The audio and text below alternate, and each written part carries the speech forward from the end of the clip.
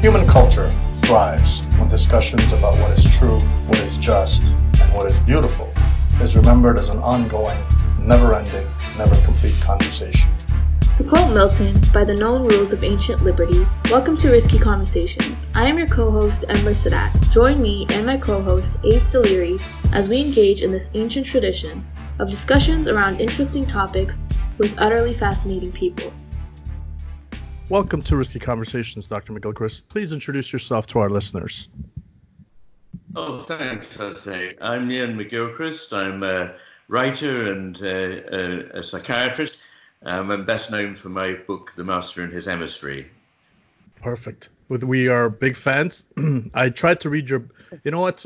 Sometimes there are books you read, and then there are books that you try to read, and it becomes a bit of a struggle.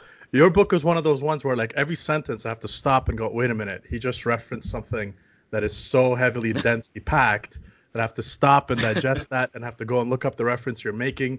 So it took me months to read your book, and I love when I come across works like that. I absolutely love it. Your breadth and depth of knowledge is absolutely astonishing.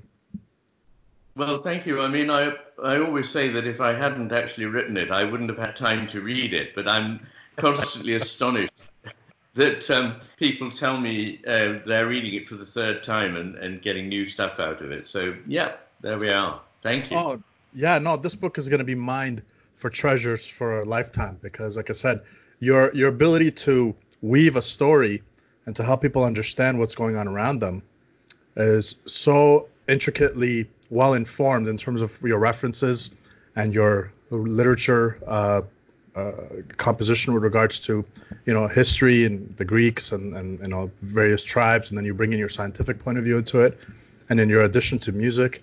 Every time, I was driving and I listened to it in the audiobook form, and I have to stop sometimes. Right. I look like a crazy man on the road. I'm like, oh my God, my mind just got completely rewired. What did he just say? Rewind that. And I look like an absolute madman on the road trying to process and parse what you did. But I've absolutely loved it. And it actually brings us perfectly in line with what we're looking at in the state of the world today, because as you could see, it seems like a world that's been heavily constructed by the left hemisphere is now showing us it's the feedback loop of nature saying you've gone too far in that direction. What are your thoughts on that? Yeah.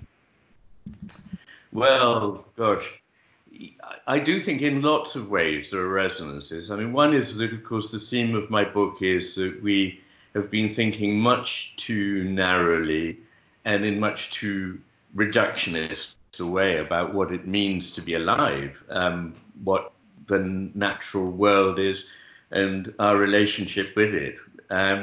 So something like this, something that is immediately recontextualizes your life, is, I think, kind of helpful. I mean, I'm not underestimating, obviously, the suffering that it can cause and will cause. But on the other hand, my feeling is that we needed something to sort of bring us up short and get us back in touch with things. It's very easy to tune out when everything seems superficially fine because the machine is churning on and you're doing all the things you're supposed to do. And it's a moment like this that really stops you in your tracks, helps you to remember that you're mortal, actually, which is no small thing. In the Renaissance, which was the period of European history that I suppose most of us would think of as one of the great periods for humanity, people used to have a skull on their desk, not out of some macabre shock value interest that people might do now, but in fact just to keep before your eyes that life is precarious, that we don't control it, it isn't forever, and we really got to make the best of what we've got, which means treating it as valuable, treating it as something, special. Yeah. Yeah, amen to that. I mean, you look at the world, the way it's been functionally reorganized so that people are a means, not an ends. And they're like, find the cheapest means we can get, outsource everything to the country where they'll just replace one guy with another and devalue it the actual process of love and labor, all of that's been separated. Everything has just become, as you've said, it's become a mechanical number.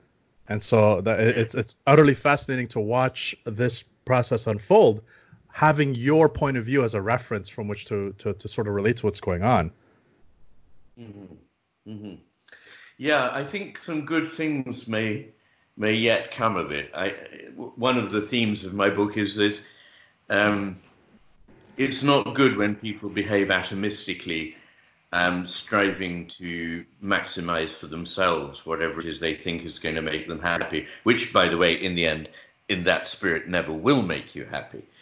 Nor is it good for people to be swallowed up, their identity swallowed up in categories and so on. And what may come out of this is that we start living as individuals, but in a community. We think more about, already I can see it happening with people I know, that they're thinking more about their neighbors, being more close to and listening to their families. So the sort of things that really help to root our lives in what gives them meaning, I think these will be accentuated rather than anything else by this development. Whether we can hang on to the very good things that are coming out of it when it's over, I don't know. I'm somewhat doubtful, because it's like being in pain. When you're in pain, you think, I never want to endure this again. And when you're no longer in pain, you just think, it wasn't so bad.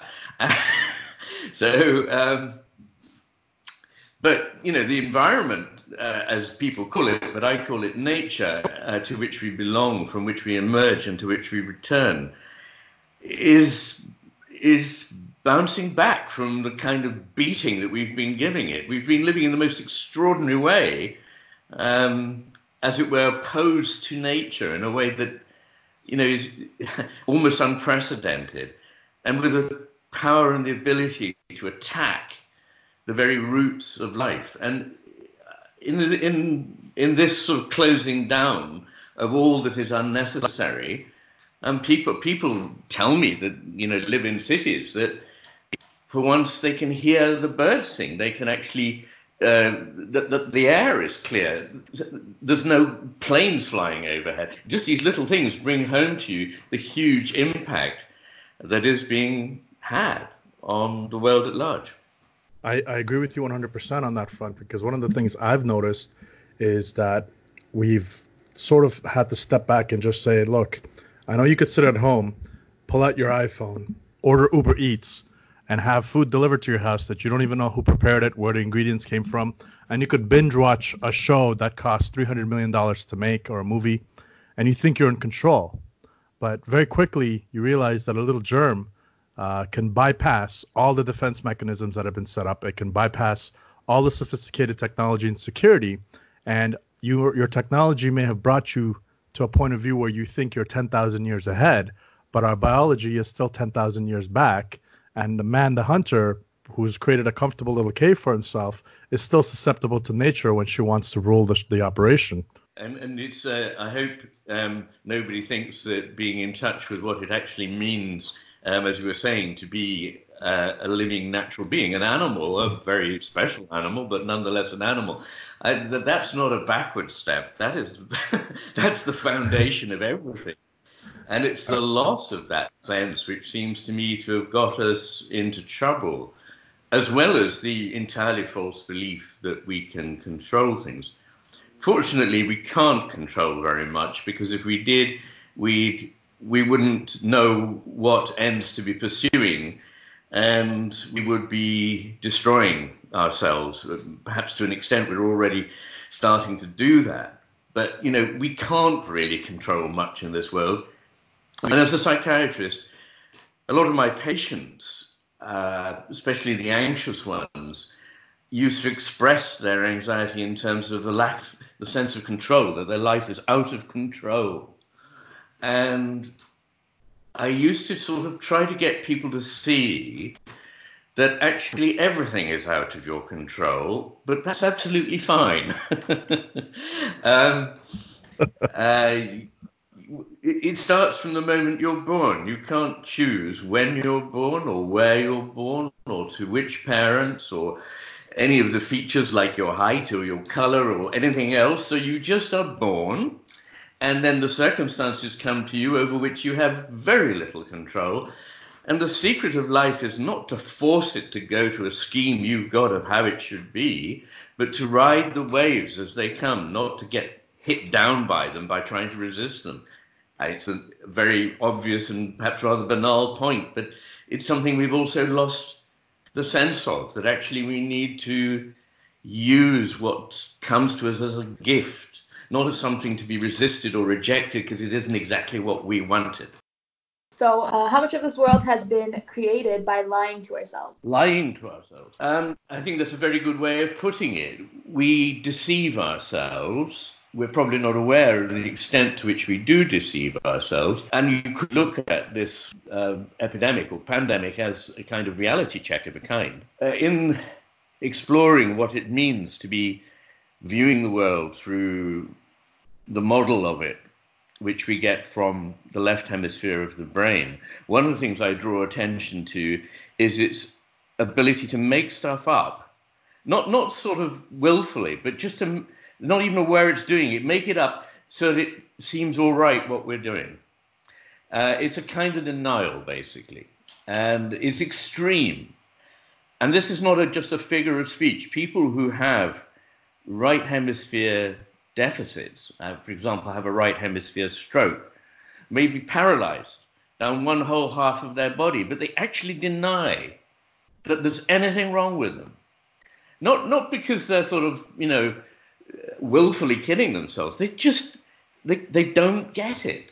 And when I hear some of the pronouncements that are made by well, one particular politician who I won't even need to name, but you know who I mean by this, that it's all fine and there's no problem and we don't need tests and we don't need, masks and safety kits for doctors and nurses, because of course there isn't really a problem here. I mean, that is denial. And we've all been doing it in one way or another, yes. We believe that we can go on living the way that we've been living and nothing bad will happen. And that's, of course, because we don't understand exponential change. The image of this that I always like is a colony of bacteria. If a colony of bacteria doubles every minute, and at 12 noon, the jar is full. When was it only half full? 11:59. When was it only a quarter full? 11:58. So at 11:57, it was only an eighth full. And people would have said, well, what's the problem? We've got lots and lots of room. Well, we're in that situation. We're approaching a crisis very rapidly. And we just think, well, it's fine, because right now it is somehow. We can always find a little bit more wiggle room. But we're not really taking in the impact of what it is we're doing. So a quick question on that front. Why do you think our brains, like some people intuitively understand compounding power laws? Like I would say I'm sort of lucky in that regard because I kind of get it, and that's because I write code. So I kind of see cascading effects within systems and how they interact, and when multiple requests come in at different times and all at once. I've seen it in front of my eyes, and as I'm watching it, I know what's going on. Similarly, when this pandemic went from an epidemic to a pandemic back in early January, we were kind of like waving the flag saying there's something going on here. But why do you think it is that the vast majority of people are just not able to see this? Is there no evolutionary benefit in seeing this? Because I'm sure when in travel times you would see a disease that crops up, one person gets sick, two to four, eventually third day the whole crew is down, right? So why do you think it is that we are intuitively unaware? Or is it just that we're denying it, just like that stroke patient? Yeah, it's a very good question. I don't think we really have the answer to it. It's a fairly well-recognized phenomenon that most people don't appreciate exponential growth. But probably, on the savannah, so to speak, there weren't that many instances in which you would have needed to see things in that way. It's really only when you survey a very large bunch of data, which on the whole one doesn't get, just through sense perception, that you can see these patterns, which is why they're so striking to us, I think. But I really don't know the answer to that. all I can say is that we just really don't get it until it's too late. And, there are a couple of important studies of the fates of civilizations. The one I think is best is called Immoderate Greatness by William Ophuls, Ophuls. And it's only a short read, it's 80 pages without the notes, but, I defy anybody to begin that book and put it down. He's a very remarkable writer, and he's looked at the demise of past civilizations. The book called Immoderate Greatness takes its title from Gibbon writing about the fall of the Roman Empire, that it was through its immoderate greatness that it fell. And he shows three reasons that are to do with, as it were, the objective facts of the growth of an empire, and three reasons that are to do more with the way we start to think, that mean that in the end this situation will always inevitably collapse. So the slightly grim news is that, whether we like it or not, this way we're living simply can't go on. Yeah, I wanted to ask you about that because there's an interesting layer to all this, which is that, you see dynasties grow out of nothing, and then, as they say, they get old and fat, and then they burn from within. It seems like this is a repeating theme. Like, I'm not sure if you see it this way, but maybe this is Rome's second burning. We got so happy to externalize all costs to the lowest manufacturing base on the planet where people are treated inhumanely, and we're like, yeah, we're good. I have my iPhone, I have my big flat screen TV that costs $200. There's nothing, all my costs have been externalized. Is this yet again another example of Rome burning? Do you see it that way, or am I just way off base? You could point to, a score of facets in which the way we're heading look exactly like an accident waiting to happen. When Rome fell in 410 AD, or whenever you like to put it, it took, roughly speaking, nearly 1,000 years for civilization to recoup. Well, we haven't got 1,000 years. If we, the only thing that will stop the destruction and leave a planet that we can inhabit is if we are reduced to a way of life which is far more realistic. I say reduced, but it might actually be a wonderful, hair-raising experience, but a wonderful rebirth, a kind of renaissance of its own. It would mean us having many fewer demands, relying very much less on expensive, complicated things, and living closer to nature with more modest demands in communities that are small enough, up to about 200 people, that you can actually know one another and trust. I think outside of that, it's not going to be possible to build something. And I don't like to think what will happen on the way to it. But I think, yes, your image of Rome burning again is about right. And we're fiddling while Rome burns. So in this regard, like how you were saying, like you're saying how it'll take time for us to rebuild. And we're seeing right now an accelerated process of how time has basically been compressed. You know what I mean? So in this regard, the two hemispheres, given your point of view, how do they distinguish time? And what does time look like on the left side versus on the right side versus when the whole has been synchronized? Well, that's an absolutely fascinating question, and I'm not sure it relates immediately to the sort of process of acceleration I'm talking about. But in fact, I have been spending a lot of time thinking about time and how the two hemispheres do conceive it differently. And effectively, what you find is, and the easiest way to see what happens is when people have some sort of deficit in their right hemisphere, is that what happens is they actually describe time being broken down into a series of stills, so that actually motion and flow, which are at the root of life and indeed at the root of existence, get transformed into a sort of digitized condition whereby one absolutely static snapshot is replaced with another absolutely static snapshot. It's rather like an old cine film that's got stuck and is juddering very slowly.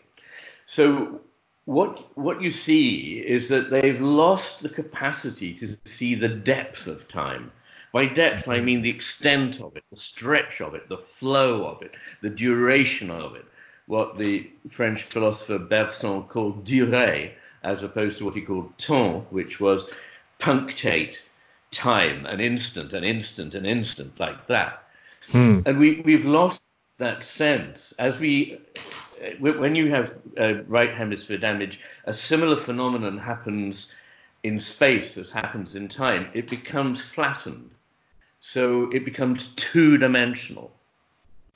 So people sometimes describe this rather unpleasant experience that it's like they're confronted by a flat screen. They want to reach up to the corner of reality as they see it and tear it down to find the sheet that's behind it. So in other words, what happens when the right hemisphere is not properly in charge, not properly working, is that the depth of time and the depth of space are replaced by a flattening of space into two dimensions and a loss of the flow dimension of time, just to one dimension of a point.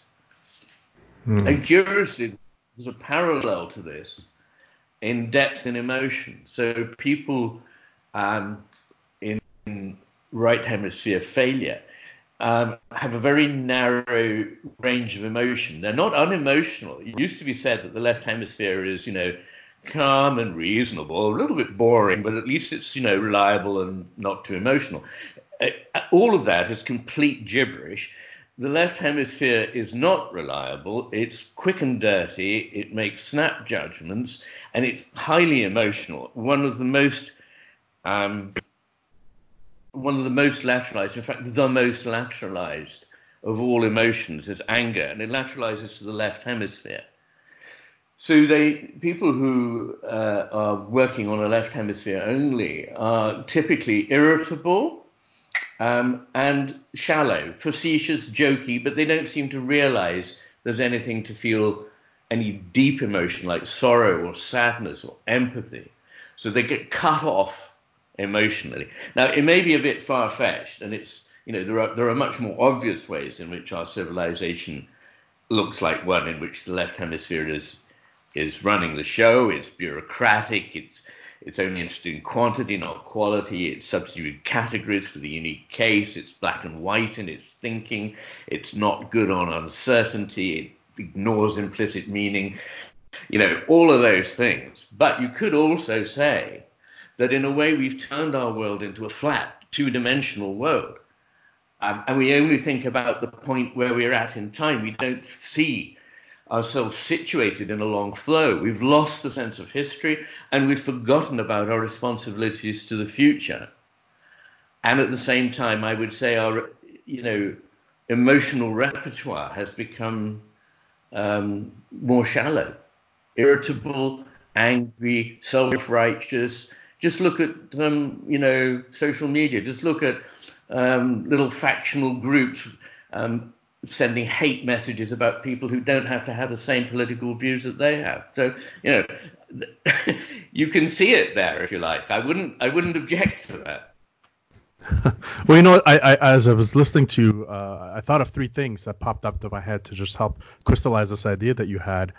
So part of the work I do, because I work at a telecom, is that we have signal modulators that actually take sound and sample it. So as you're talking, it's sampling it at, let's say, 48 times a second or 192 times a second or whatever the case may be, so that you could compact the information using less resources to transmit that to other people. Because the key is, let's get the idea out there and the voice quality. Who cares? And I noticed that's interesting because when you go to listen to a symphony live, when the actual instruments are there, versus if you listen to a billion bits of recorded Beethoven's Ninth Symphony, the experience is never the same.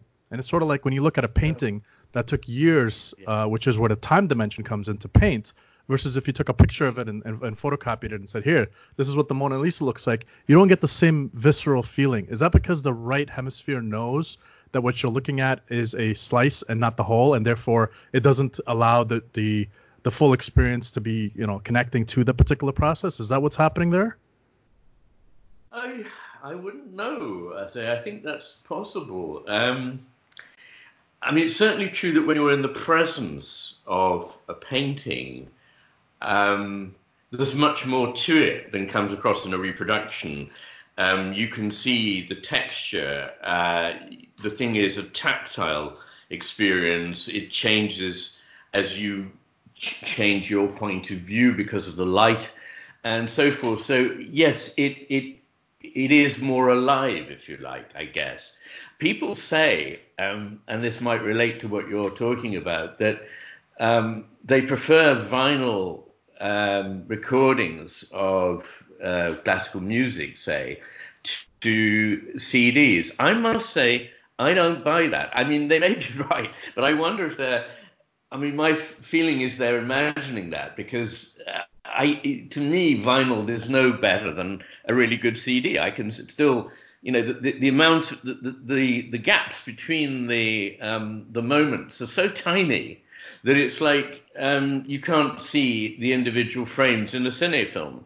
They're just passing too fast for your brain to be able to see anything other than the illusion of motion. Interesting take on it. You know what's funny about that is there's a whole group of people, and that argument has been going on since digital came around.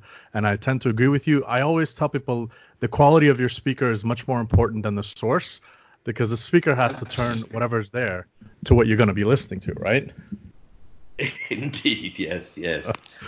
The reason I brought that up for you is because one of the things that I've been noticing is that we've kind of set off a ticker, and there's a little clock that's been going off with regards to having everybody go in isolation. And usually when somebody has to go to prison, and I've spoken to people who've been to prison, and they tell me, the day you walk into your cell, you kind of, like, the whole world kind of snaps into place. You kind of, however much you want to deny the crime you committed, the fact that they took all your freedoms away, everything sort of snaps into place, and you have to learn to accept it as a form of punishment, and then hopefully you get better. Even if you're in denial of it, that first night when you're lying in bed in prison, you get it. But for us, we've all kind of snapped ourselves into a semi-prison as well. And there's layers of anxiety that are built around that. And I've been trying to get people, I'm like, just listen to music. And it seems to help, but not really that much. What is your take on how to help our people, our friends right now, who may be experiencing a tremendous amount of anxiety, a tremendous amount of stress? Because we went from everybody's cool to like everybody stay home unless you're going to get arrested within a matter of like days. So it's like we've all become prisoners, but most of us don't even know what the crime we've committed. And so I was just curious as to what your take would be on how to help people cope with some of these rough times that we're in right now. Gosh, well, I think the first thing is probably that it will change its feel. It may initially feel rather panicky that the things you normally do aren't available to you. But there's a certain virtue in letting go of these things and realizing that actually you're still there, you're still okay. So the whole business of slowing down, emptying your mind and listening for a change. And now is a very good time to be listening, by the way, in a city, because you can hear stuff. It's not all drowned out by mechanical din. So learning to be alone and learning to be silent are two of the great things that come out of every wisdom tradition in the history of the world as being part of how one acquires some degree of spiritual nourishment. And the idea that you should always be filling it up with something is that you're just driving stuff out. People have this idea that the more they can cram into their life, the richer the life they're leading. But it in fact works the other way around. So the more you cram stuff into your life, the less any of it has any value or meaning. Which is why, of course, people who have enormous wealth are not amongst the happiest people in the world. They tend to be the people who would come knocking at my door with various kinds of problems, addictions, and so forth. So actually just learning that simplicity, peace, and silence are good is one thing. And you may only come to that, not today, but as it were in a couple of days of holding with it. But most people nowadays wonderfully do have access to music. They have books. They can go online and read. Now is a perfect time, not just to keep filling the void with complaints about coronavirus, but to think, let's put coronavirus out of our minds, have an update on it in the morning, and if necessary at night. Not quite so good, that one, but anyway. The best thing is during the day to be getting interested in something you've always wanted to know more about, learning a skill, learning a language. There are various things you can do, and they would help you sort of connect. And I think that, a lot of people are also finding that they're rediscovering their family connections. So I think it's not necessarily like being in prison. All your privileges have not been taken away. But it's easy for me to talk because I lead a life of a kind of self-isolation by choice. I live on a remote Scottish island, in a fairly remote part of it. And my favorite times are when there is nothing happening, when there is silence. And people said to me before I came to live here, won't you get bored? Or won't you feel lonely? Well, actually, I've never been bored and I've never felt lonely in my life. So I may not be the right person to ask. Well, that reminds me of this old joke. There's a couple of rich guys. They go on to this location. They see this guy, and he's one of the villagers there. And the villager asks him, "Hey, what are you doing?" He goes, "Oh, we just we worked hard all year. We just took some time away to come and we're just fishing." He goes, "Oh, okay, cool. I don't have to take any time off. I fish every day. Why don't you just do what I do, right?" And the level of disconnect between seeing what they have to do to achieve what this gentleman just does all day is sort of like it's kind of like the ultimate joke, right? Yeah. No, it's true.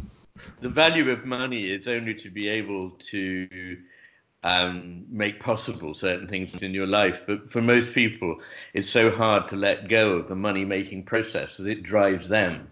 A lot of the people who think they're the movers and shakers would be mortified to discover that they're actually puppets. They're being moved and shaken themselves. They're not really in control of their lives at all. It's funny you mention it that way because one of the things that kind of I remember the exact location where this happened to me. I was just coming off the highway, and when I was listening to the audiobook version of your book, because what I usually do when I get really fascinating books is I listen to the audiobook while I read it, and then I read it and then I listen to it. It's all back and forth. But this one instance caught my attention really, really hard, which was that your ego, so to speak, and this is how I interpreted it, is your left brain sort of models the world and then starts to tell you a story from within that model, and that's how you think you understood everything. In reality, you're just your own puppet, so to speak. That's even worse, right? Yeah. Well, you get to be that if you start seeing yourself as cut off from the rest of humanity and from the world, which is not a matter of physical isolation. You can feel very connected. It's a matter of the way you think. And so, yes, I mean, we are only what we are because of the society that made us what we are, and we're only what we are in what we give back to that society. So, the idea that we're all just put on the planet to sort of go get is bizarre in the nth degree. I mean, it doesn't produce happiness, and it helps to destroy the planet. So that's so the curious question as a follow-up on that is that what is your take on what's going on in the mind of like a sociopath or a psychopath? Is there just a massive disconnect between the master and his emissary, or they're just like, because it seems like they're just basically they haven't suffered a stroke in the sense that their right brain is still there. It's just that they've completely muted it. They're just purely left brain approaching the entire problem. And if somebody gets hurt in their process, so be it. Because I was trying to think about what's driving, like, and the clear cut example of that is like somebody like Hitler, right? So you look at a person like that, rises to power, and then is willing to destroy the world. And if he can't destroy the world, he's willing to destroy his own country just as spite. So I'm just trying to figure out how does somebody from your point of view evaluate that kind of mindset? Well, in purely neuropsychological terms, psychopaths do have definite deficits in the right hemisphere, in the master. The right ventromedial frontal cortex, which is very important for empathy and for establishing in the infant mother dyad, it's the right ventromedial frontal cortex of the mother and of the infant that dialogue. And through that process, the infant realizes that it is with the mother, but is not fused with the mother. So it can be its own person and yet not abandoned or wholly separate. So negotiating, which takes a few years, negotiating that transition from being a wholly fused part of the mother to being, yes, independent, but not in any sense alien, but in fact, in some senses, more properly connected, is all brought about through that part in the brain. Now, we don't know whether it's genetic or environmental, but it's certainly genetic up to quite a large degree, that this part of the brain is not functioning in psychopaths. And they therefore don't have empathy, and they also don't feel emotion to the same degree at all. So require more shocking experiences to jolt them into a sense of being alive, really. So they rely on gross stimulation, which often comes from violence or cruelty, to validate their being. But it's very much linked to precisely what you're saying, that the master, the right hemisphere, in particular this part of the frontal cortex, is not working for them. What is scary is, as you know, and whole books have been written about it, that a lot of people who head up institutions, particularly in the commercial world, are on this spectrum. They're somewhere along the psychopathic, narcissistic spectrum. And Hitler was probably more narcissistic than he was psychopathic. He, in fact, was famously rather averse to cruelty. He was a vegetarian. He was very fond of dogs. He didn't want to hear any details about what happened in the camps. He just wanted everything to be cleaned up and go away. So he was in major denial, and he was, a narcissist, basically. But I don't think he was a typical example of a psychopath. Interesting. That's so in that regard, I mean, it comes back to the other concept, right? So when I see somebody who's right hemisphere deficit, sort of in your particular frame of reference, what I think about is that their inability to process time as a whole, so to speak. They say a person did something that upset me, they've slighted me, therefore they are now my enemy, I will kill them, etc., as opposed to remembering that that's your friend, they've been with you for a long time, one event does not define your relationship. So they're kind of punctuated reactions to the world around them and the stimulus that they process appears to be demented. I mean, is that sort of how, would that be an accurate description of it? Well, not the term demented isn't, but not in psychiatric use of the term, but I know what you mean. And I think what you're drawing attention to, which is absolutely right, is that a properly functioning human mind and spirit is the product of a long period of evolution, a personal evolution. I don't mean Darwinian evolution. I mean that you come to be who you are through the experiences you have. So who you are is constantly evolving and growing. And so it's got very deep and rich roots, and your experience is contextualized. Once again, that important concept that nothing is just taken out of context as a single event. It's seen in the whole context, whereby it comes to be seen as something much less threatening or damaging or violent or whatever it is than it would appear to somebody who is operating very superficially. There are, as it were, no depths to the roots. So everything is just an immediate reaction to an experience. That's a deeply dysfunctional way to live. And, it's partly proportionate to intelligence, I'm afraid, that people who are less intelligent are less able to stand back and see things in a context. But I'm sure it also has a lot to do with the personality types that are associated with sort of left hemisphere being dominant over the right. And these are people like narcissists and psychopaths and also borderlines, who are very complicated but fall into the same general area, I would say, of personality dysfunction. So, interesting question as a follow-up for you. How come the average person and in large masses fall for people like this?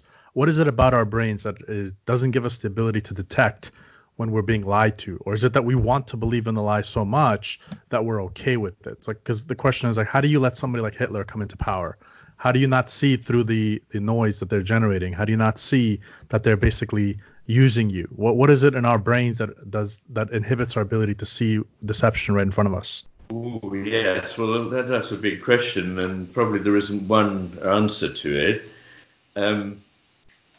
First of all, on the day-to-day rather than the Hitler kind of level, we are quite good, actually, at detecting when people are lying to us, most people.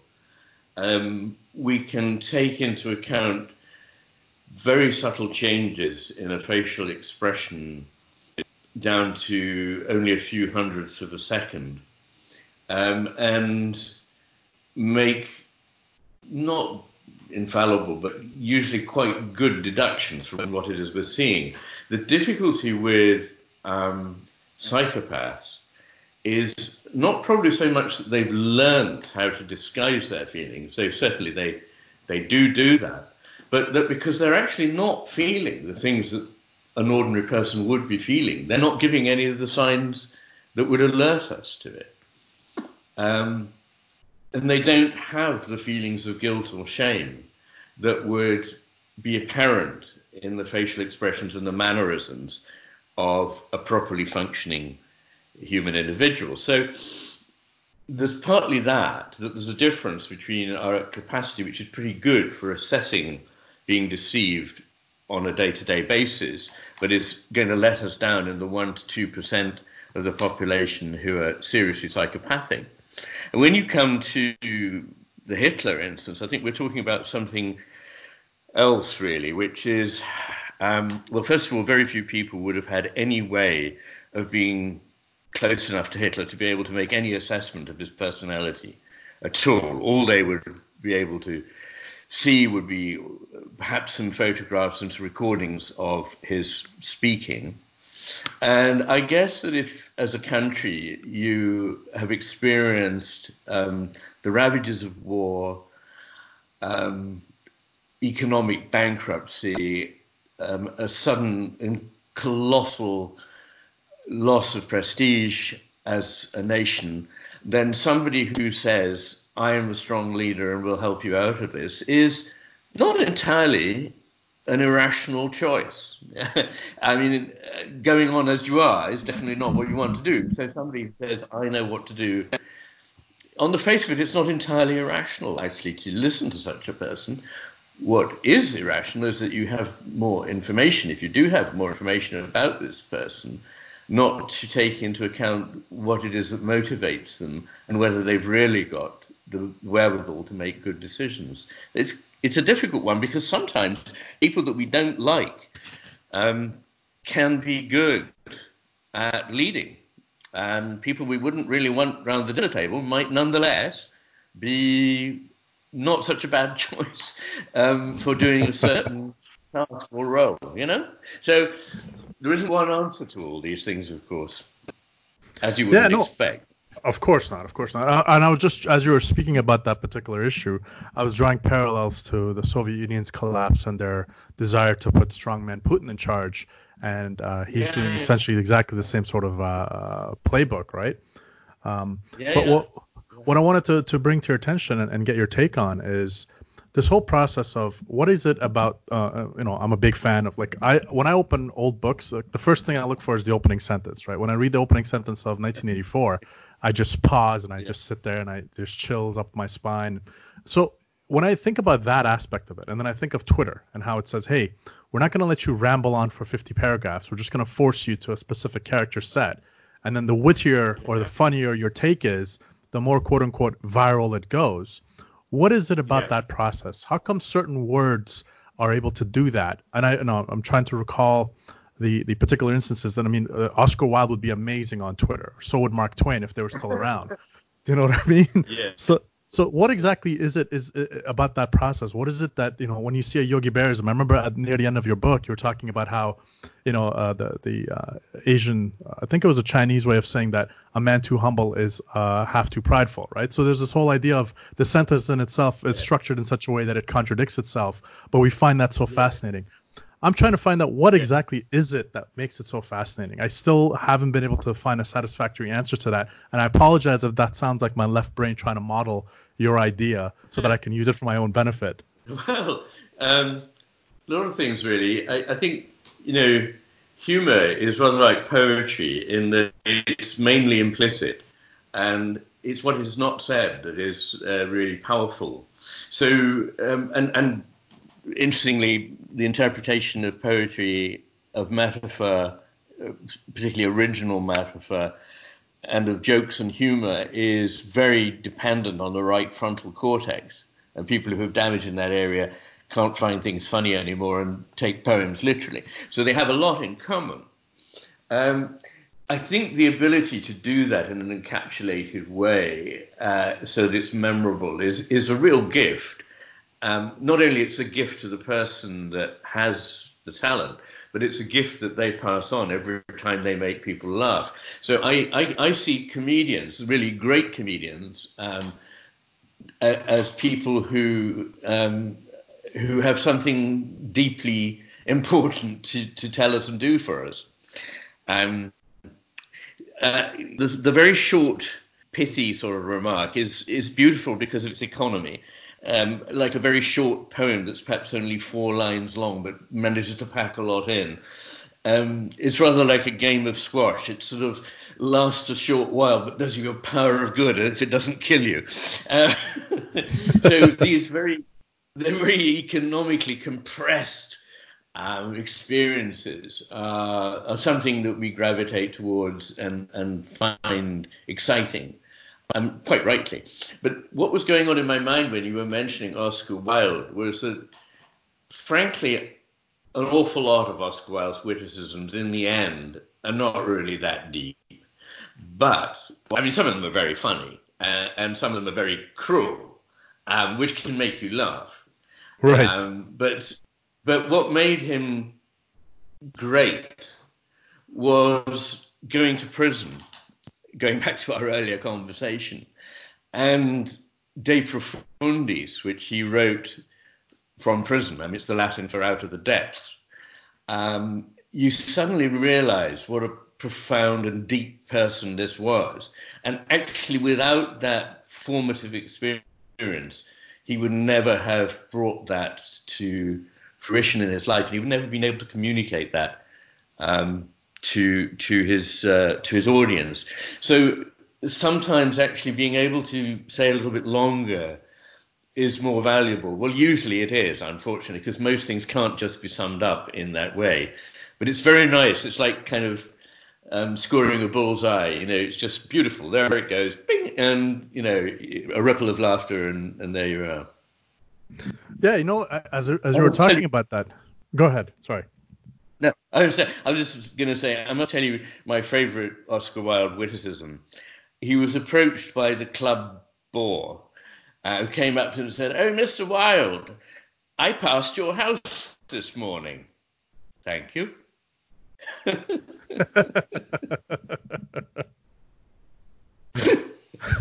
It's so economic, it's so cruel, and it's so beautiful that probably the person who received the response didn't realize what had been said. Anyway, yes. Well, as you were mentioning that, I started to notice it in a following way, just sort of like how I was describing your book, is that when some people speak, it's like they're dropping pennies and you're waiting to collect enough for $1 so it's worth your response, while other people just drop $100 bills and it's like, hey, there's a beautiful little phrase I can work with. And one of the interesting people is Robert Mugabe. I mean, terrible human being, but he was actually very sharp and very witty. And I'll give you an example of one of the things he said was that when one's goat goes missing, the aroma of a neighbor's soup gets suspicious, right? So when you hear you hear things of that sort and you go, you know what? Sometimes, because I've been always trying to figure it out, how come a terrible person can become so popular? And then I realized that there's something there that we're not fully able to appreciate because we caricatured their personality from multiple dimensions into the one dimension that we either like or we dislike. And as a consequence, we, again, deceive ourselves from the full potential of what that person has to offer. It's just that when they start to believe their own ideas too quickly and too far, that's when they start to, put the master in a locked bedroom and the emissary goes running wild, right? Yes, indeed. And of course, one shouldn't forget the obvious, that if you're Mugabe or Putin, it's very easy to get your own way because you terrify people and you've got an army on your side. So, just good old-fashioned fear. Do an awful lot, yeah. We have a question from our mutual friend, Mike Driver. He wanted to know, does the right hemisphere reside outside of time? If the answer is yes, then what is time? Is there only one time and it is now? Well, thanks, Mike. Yeah, thanks for holding a googly. That's a really difficult question to answer. I don't know if we have time, but I think what I would distinguish is, I think it's quite wrong to say, I've thought about this a great deal, and actually what physicists say, they often contradict one another, but I think there's a consensus that time is actually not an illusion. It's the one thing that is not an illusion. And I've come to the conclusion that that is probably right. And it's also true in all the wisdom literature, including Oriental Buddhist Taoist literature, is that the flow of time is real. It's the one thing that is real. However, if you are in tune with the flow of time, in a sense it ceases to exist. It's still there, but the thing is that you are not somehow being passed by it or passing it by. It's a bit like if you stand on the bank of a stream and watch the river going by, then you can see certainly the flowing of time. But if you were so perfectly in the water and floating with it and not striving at all, you would be buoyed along by the water in the sense that relative to the water, you really weren't moving. So for you, the thing was present all the time. You were in the present all the time. So I think it's possible to be in the present, as many mystical traditions enjoin on us, without abolishing time. I hope that makes some sense, but it's the best I can do at the moment. It certainly does. I just had a question for you on, I was reading Dr. David R. Hawkins. I'm not sure if you're familiar with his work, but no. I personally, when I read your work and I read his work, and I'm like, wow, these are two people talking about the same thing from different points of view. And in essence, what he always, the lesson that I learned from him that's more applicable with regards to what you're saying here is that context defines content. And in this case, the idea of standing in the river and recognizing you as a divine being who's been blessed to inhabit such a beautiful planet, and the cost of your life is actually the cost of the solar system and how expensive the sun is to build and the planet and all the things that make it possible for you to be alive. When you contextualize it that way, no matter how miserable you're feeling that minute, you can actually just snap out of it.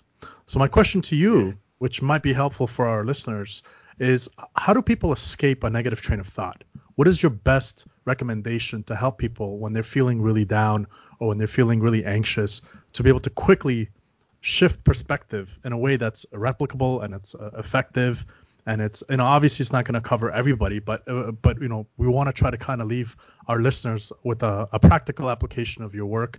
And I highly recommend the book. And I'm also I know you're working on another book, because I know that's what you're doing with your time. That's down here. So please elaborate on your next book, and if you can give us a little gem of how to handle anxiety and stress and depression, and to contextually shift perspective, that would be great. Well, sure. I mean, of course, if I could really answer that question, I'd have done my whole profession out of a job. But there isn't any one easy way that works for everybody. But I do think there are habits of mind that help. And one is to become very focused and centered in the moment that you're in quite a concrete way, so that you think, okay, what can I do? I can make a cup of tea or a cup of coffee, and you make it, and you're aware of what you're doing in the making of it, and you're aware of the smell of the coffee, as it were, and you can feel the warmth of the mug as you put your hands around it. And you sit and be present for these things and allow them to be present to you. And in doing that, you're already distancing yourself from the monkey mind that's chattering away about whatever it's concerned about. And you're more centered in where you are now. It encourages you to stop taking catastrophic, remote views of all the things that could happen and focus on what actually is happening at the moment, and try and leave the things that might happen out for the time that you're doing this sort of an exercise. And I think also focusing on two things we are not so good at really these days. One is on being grateful, on being thankful, on gratitude for what we have. And if you think you've got nothing to be thankful for, think again. There are very few situations in life in which one cannot adopt an attitude of thankfulness. And there's a Chinese story of a monk who is a novice who's being trained, and he says, "Well, what do I say to people who are suffering and are in grave difficulties, and how do I deal with that?" And so his Zen master said, "Go and ask Monk X, who was living in a cave up a mountainside." So he goes to Monk X and says, "But perhaps you can tell me about this." And he says, "Oh, you've come to the wrong person, because I have had nothing in my life for which I cannot be thankful." And he smiles. And the young monk, the novice monk, realized in that moment what he was being told, because he knew that this man's life had been fraught by all kinds of difficulties and problems. So the practice of gratitude, the practice of being present, these are two very good things. Counting one's blessings. An awful lot of things that I was taught as a child, actually, and thought at the time, why should I do that? And why should I forgive people? I don't feel like it. But of course, what you don't realize is that by not forgiving somebody, the only person you're hurting is yourself. So all these things are very wise. Let me tell you a little bit about my new book, if I can, very briefly. Yes, please. Yeah, at the moment I'm calling it The Matter with Things, which is a sort of pun on several levels. And it's really trying to break away from the, in my view, entirely impoverished and indeed feeble-minded view of materialist reductionism that we're constantly peddled by pop science. And I want to offer a serious critique of it and to ask the question, actually, what do we know? How can we know it? And what can we trust? And at the first part of the book, I look at the sort of ways in which we get a handle on reality. First of all, and primarily through our attention and the kind of attention we pay, which alters what it is that we find. Perception, the judgments we form on our perceptions, which often happen immediately because we never perceive just meaningless colors or sounds. We already perceive them as something familiar to us. Emotional and social intelligence, cognitive intelligence, good old-fashioned IQ, and creativity. And I look at all those and what the right hemisphere offers and what the left hemisphere offers. to cut a very long story short, what I demonstrate is that actually, when we're attending to what the left hemisphere is showing us, we're getting something that is substandard compared with what the right hemisphere is able to show us. So that's the first part of the book. The second part of the book, I'm looking at the sort of paths that any human being might take towards uncovering the truth, or the relative truth, because there is no absolute truth, but the things that we can more rely on than anything else in our lives. And I would say there are broadly 3 or 4 of these. There's science, there's reason, there's intuition and imagination. And in each of these, I show that they have strengths, but they also have weaknesses, and that if we're to approach the world properly, we need to bring to bear as many of these as possible together, or not necessarily at the same time, but at least in our assessment, we need to be able to satisfy ourselves that we've not completely denied 1 or 2 of these. And I think in general, at the moment, we use at maximum 2, usually only 1 of these to answer a question. So that's the first part of that. And the other part is that in every case, including science and reason, what I can demonstrate is that the most important element that is contributed comes actually from the right hemisphere. I mean, I can show you that scientific discoveries, mathematical discoveries, practically all their ontology, their phenomenology is due to the workings more of the right hemisphere than of the serial procedural mode of the left hemisphere. And then in the final part of the book, I look at the sort of building blocks, if you like, of the cosmos that are paradoxical. Things like time, space, matter, consciousness, value, and the sacred. And I suggest various things that, armed with what we've learned, we can see why it is that we often have 2 different ways of looking at the world that are paradoxically opposed. One perhaps being more what the left hemisphere says, and one being more perhaps what the right hemisphere says. And my suggestion is that we need to listen to both. But as you'll have discovered from reading the book up to this point, we ought to be giving precedence, the mastery, to the version of the right hemisphere, not the other way around, which is what we tend to do now. And the other thing is that I do think that at the end, I have a chapter on the coincidence of opposites, that a thing and its opposite need to be taken into account together. Now, in the world that we live nowadays, so much of our thinking is black and white. We see something as good, we see its opposite, and we see them at either ends of a yardstick. And we think the further we go towards this thing that we have decided in the abstract is good, and the further we go away from that thing that is utterly remote from it, that we think is bad, the better we will do. But actually what happens is we begin to approach the very thing we dreaded, because in fact the world is not built on these straight lines in which opposites are separate, but in circles and spirals whereby they come back to haunt you. So in denying things that you think are bad, in cutting out what Jung called the dark side, in denying things that you at this moment in time, with your limited intelligence and assessment, think are bad, you're actually inviting something bad to happen. You need actually to embrace the thing and its opposite. And to give you just a little final image to take on that, it comes from Heraclitus, a pre-Socratic philosopher, so 6th century BC, and who I still think is probably the most profound philosopher who ever lived. And he has this wonderful image. He says people do not understand that it is a harmony, opposites together, so that he sees it as like a string that is taut on a bow, and it's through the tautness of the bow being pulled equally in 2 directions that there is the life in the bow that lets fly the arrow, or the string on a lute, that just through the tension in the string being pulled maximally in both directions, that gives the strength in the string that allows the note to come forth.